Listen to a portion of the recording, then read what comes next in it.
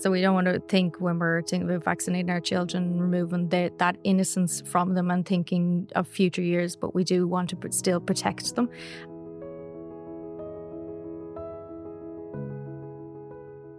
Hello and welcome to another episode of the HSE Talking Health and Wellbeing podcast. My name is Fergal Fox and today we're talking about vaccinations for your children.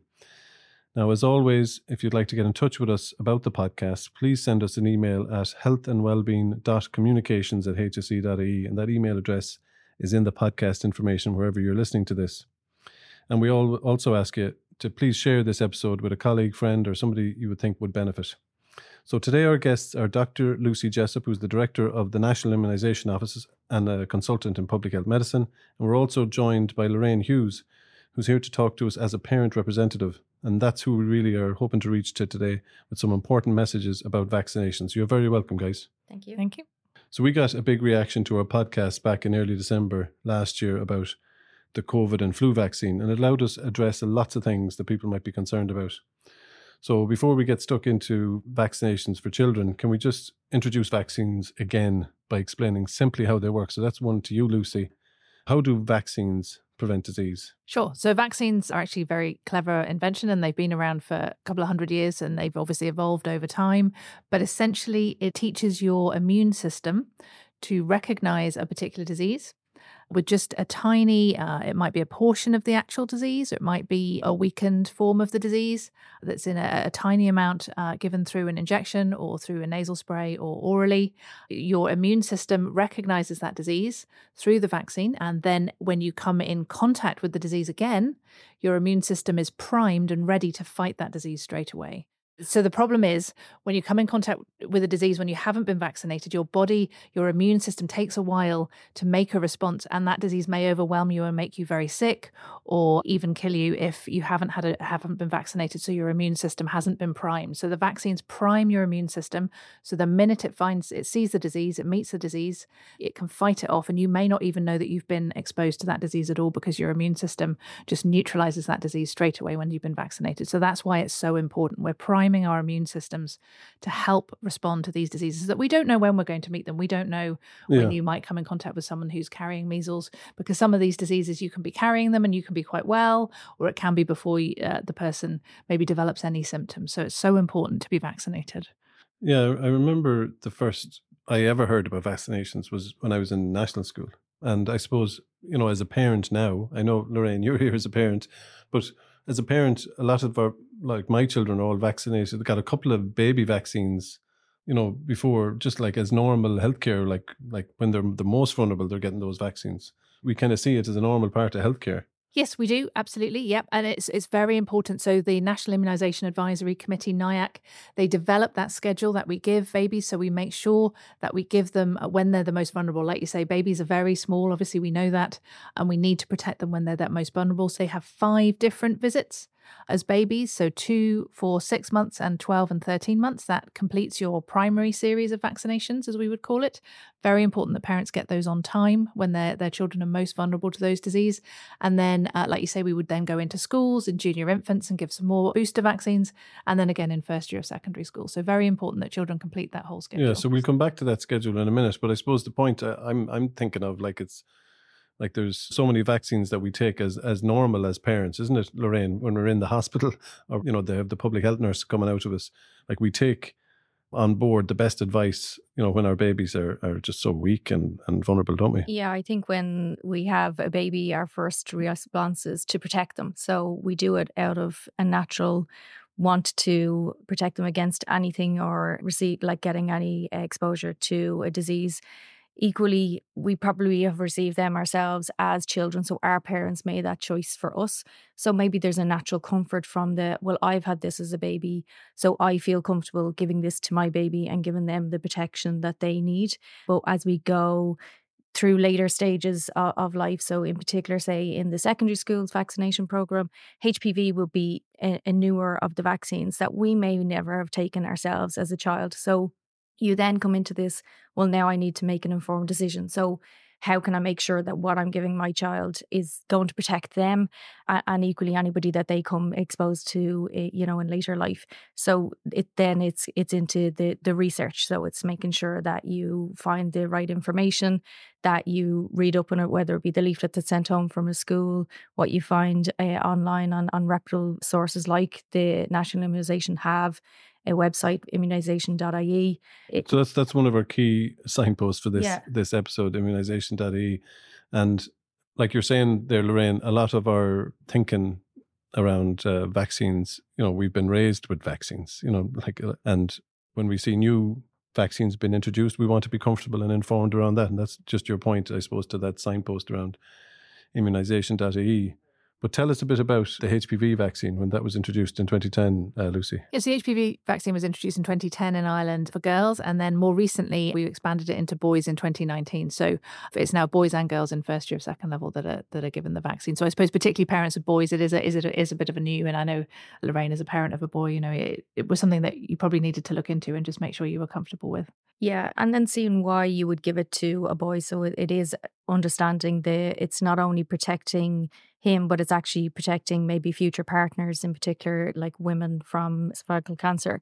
So it's like all of those vaccines. Sometimes it's not in protecting yourself. It's actually those vulnerable around us. So that's kind of where I think it's important for mothers of parents of boys to consider vaccinating their sons to protect those around them that they may come in contact with in future years.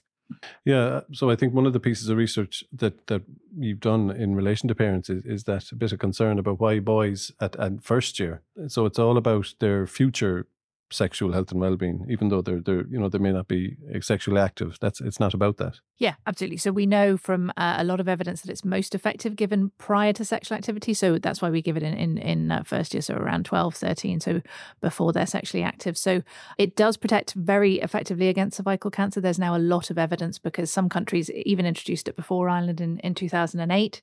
So we know it's very effective against cervical cancer, but we now know that HPV actually causes 1 in 20 cancers worldwide. So it doesn't just cause cervical cancer, it causes other cancers like penile cancers, anal cancers, and it is associated with head and neck cancers as well. Oh, so really? there's other cancers we can prevent against with the HPV vaccine, and that will be emerging evidence again over the next few years because giving the vaccine to boys is a little bit newer in some countries. But so parents of boys, I think, should be reassured and understand that we're protecting them directly against these cancers. We're also protecting against genital warts, and we are, as Lorraine says, protecting their future partners against cervical cancer. So the first HPV vaccine was for girls in 2010, and I think a lot of people will be familiar with the Laura Brennan campaign, and so I suppose it is important to highlight that the boys piece is new, but it's as you said there, it's covering a lot of things. It is, exactly, yes, yep.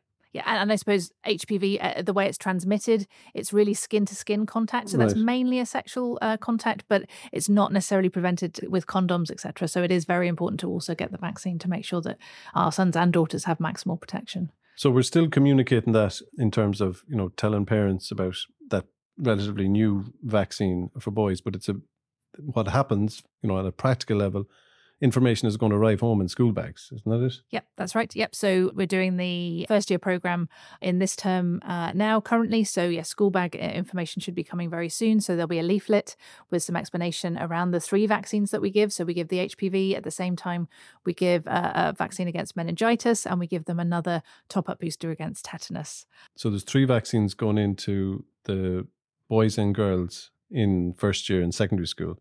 So can you break those down for us in a bit of detail, please?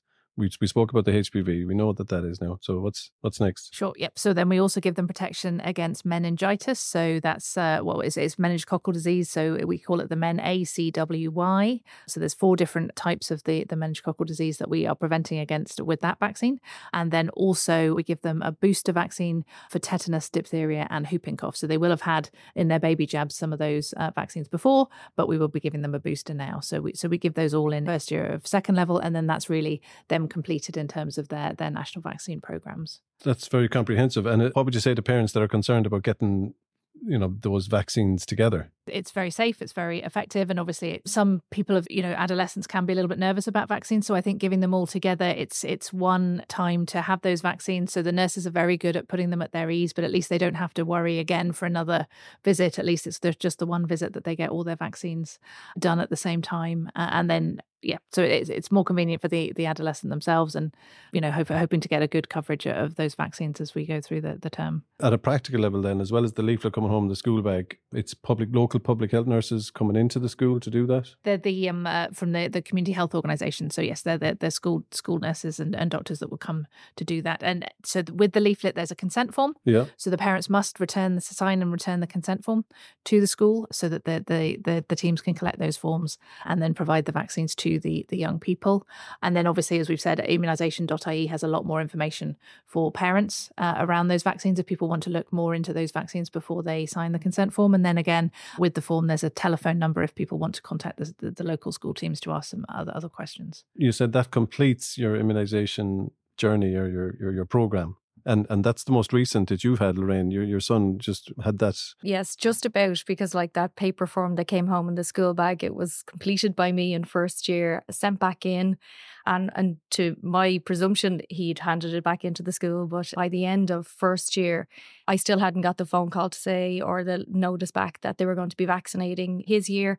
And I did find it a little bit strange. So I followed up with the local area office, and they said that they actually never received his form. So even though as a parent, I had received the form home by the school, filled it in, sent it back in, somewhere it got lost in the end of his school bag, the back of his locker, or there with the mouldy sandwiches at the end of it. So it just never came home, and I never went back into the school. So I made then a new appointment for him. Well done. So they caught him with the catch up. So just to parents though, I suppose it is to make sure that if you have sent it back in and you think maybe there's been quite a long time lapse and they're coming to the end of that first year, to maybe just follow up with, you can get the numbers on the immunisation website as well.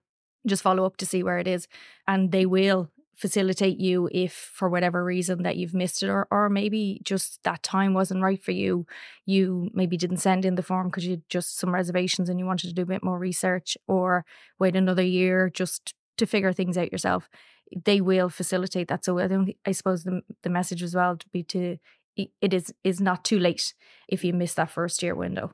That sounds great, Lorraine. I suppose my own experience as a parent, and we're all parents here around the table, that when my daughter was going through the HPV vaccination a couple of years ago, when it was still relatively new, that there was a bit of hesitancy in some of the parents and some of the girls. And I think the Laura Brennan campaign has done a massive job for us, but we need to kind of continue that job, don't we? Yes, absolutely. I suppose, as we've already said, before the children are sexually active, maybe we don't necessarily want to think about the future, whereas Laura really brought that home to us. She was only 26 when very sadly she passed away from cervical cancer. So I think it really brought home how serious and how actually young women with cervical cancer can be. And so I suppose that really brought home to parents about the importance of the HPV vaccine. But you're right, we need to keep that, get that awareness up in parents' mind. And as we've said already, the vaccine has been around in Ireland since 2010, in other countries since 2008. So we have a lot of available evidence now about the safety and effectiveness of that vaccine. So I think parents can be reassured it is not a new vaccine anymore. It's been a vaccine that we've had around for a long time, and we're very reassured about the safety of that vaccine. I suppose as well, it's not to lose sight of the other vaccines that are administered at that same time of first year. So the tetanus and the meningococcal one, it's to make sure that we're also getting those for our children, because that's the top of what they've had previously. So while, HPV is probably quite topical at the moment, obviously by the Laura Brennan catch-up campaigns, it is to remember that actually it's reinforcing that there's other vaccinations that we've given them previously. We're trying to top up so that they still remain vaccinated against those other vaccine preventable diseases as well. Yeah, the like you're describing the meningococcal there, the MenACWY. That was a new term for me. And then I think of things like the MMR vaccination, and it just rolls off the tongue that we just take it as normal in some of the earlier vaccinations. So maybe we talk back in terms of the vaccination journey. I heard a kind of an interesting way of looking at it is that you have your baby vaccinations, talking about vaccinations more broadly. What are the baby vaccinations, first of all, like, that we get early doors? What would you categorize as that, Lucy? So we have a really comprehensive program now in Ireland. So we do several vaccines at the 2, 4 and 6 months of age. So they protect the babies against a lot of things. We have something called the 6-in-1.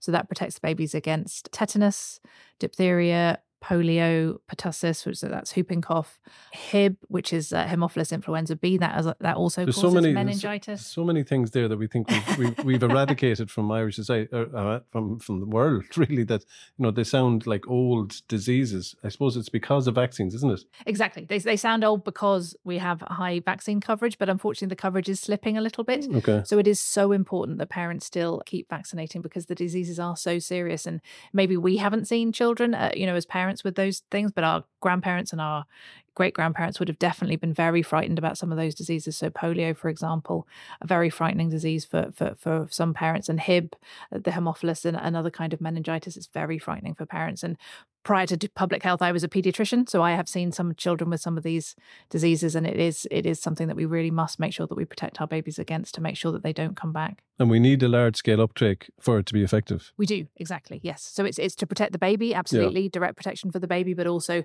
with our communities, making sure we have a high uptake. We can really make sure that we protect. So I interrupted you there. You're up on the 6-in-1 there when you're describing. I think I had missed hepatitis B as well, so that's our first 6 in the 6-in-1, and then we have pneumococcal disease that we protect against with another vaccine. So that can give pneumonia. It can also again give meningitis in young babies.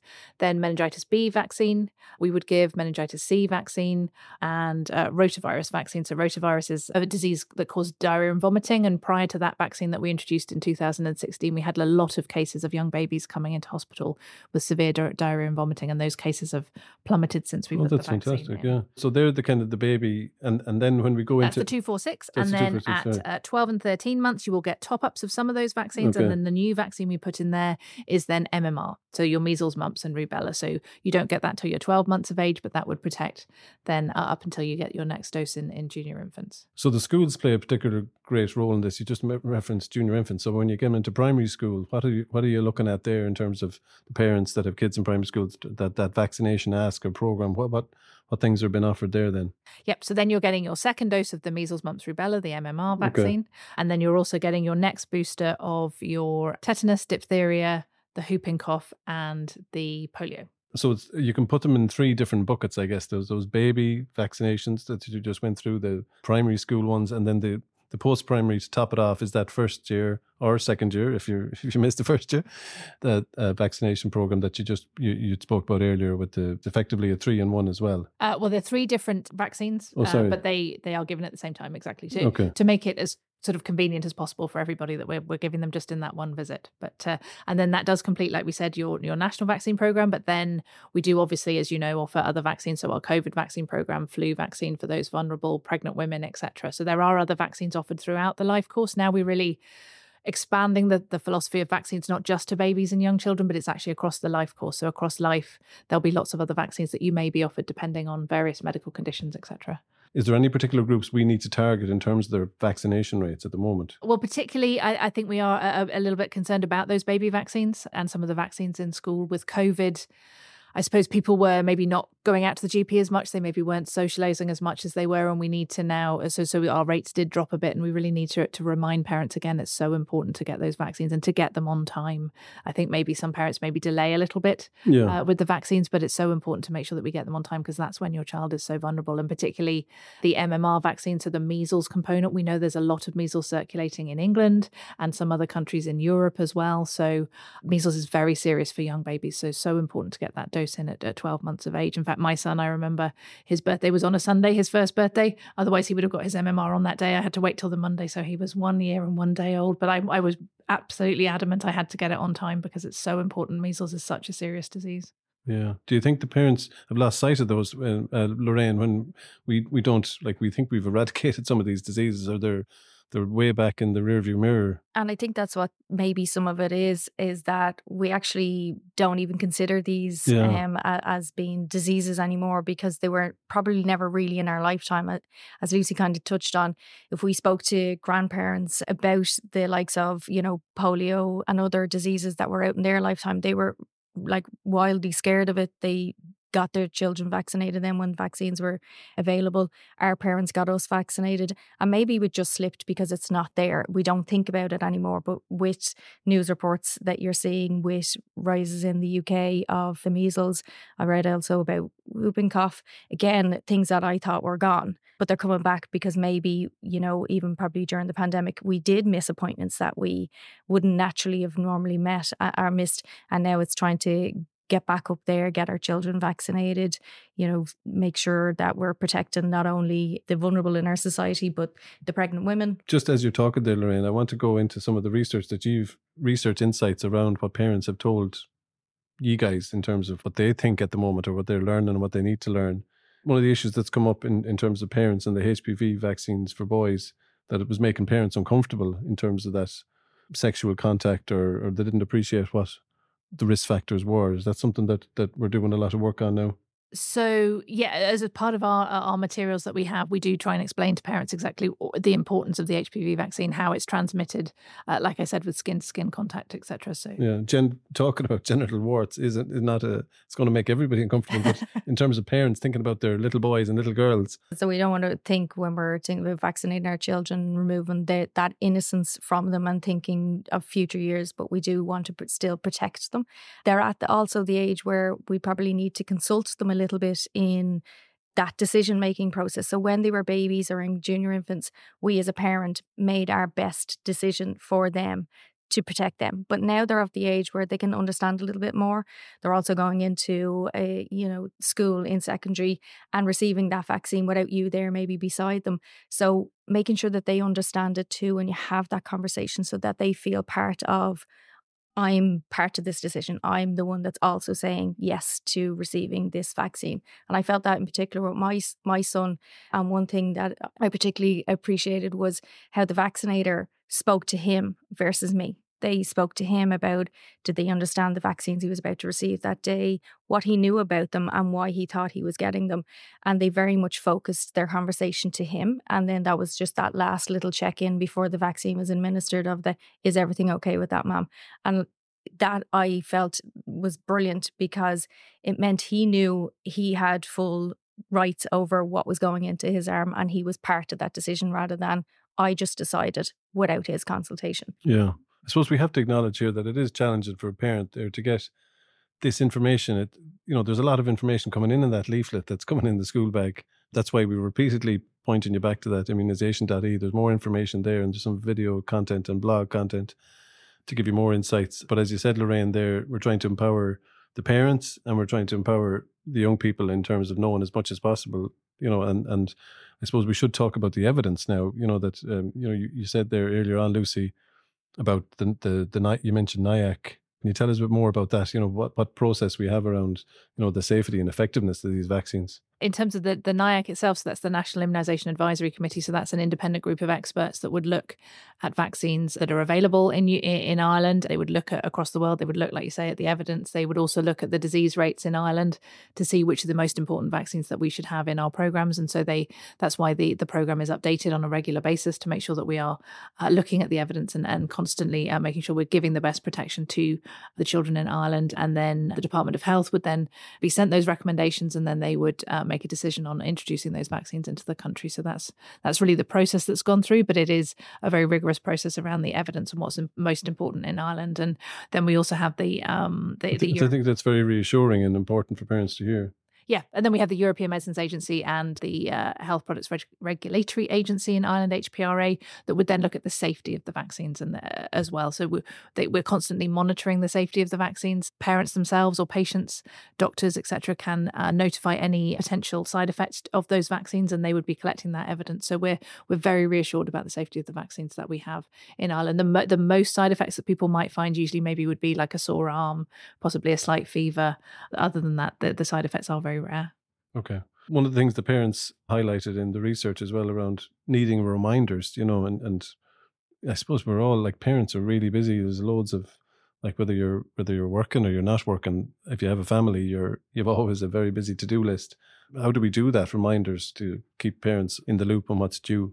So there's various ways, I suppose, that the GP sends reminders, as does the local area would send reminders for the baby vaccines, and then for the junior infants and the first year vaccines, it's media like this, making sure that we're getting out to parents. We would also put out press releases to try and ensure parents are aware, and putting out reminders through the schools as well, as we've talked about, making sure we remind them to look in that school bag and see behind the mouldy sandwiches, is there a consent form that they need to fill in, because children are not well known of giving parents forms on time necessarily. No, and in particular boys, they're not very organised, so we might go in with the best intention, but it might not come out the other side. But it's also then for the parent, like in my own experience, where I had sent in the consent form and I knew too much time had elapsed. It is then just checking in with your local area office, maybe your GP, you might happen to be in there, just asking them, when do you think this should happen?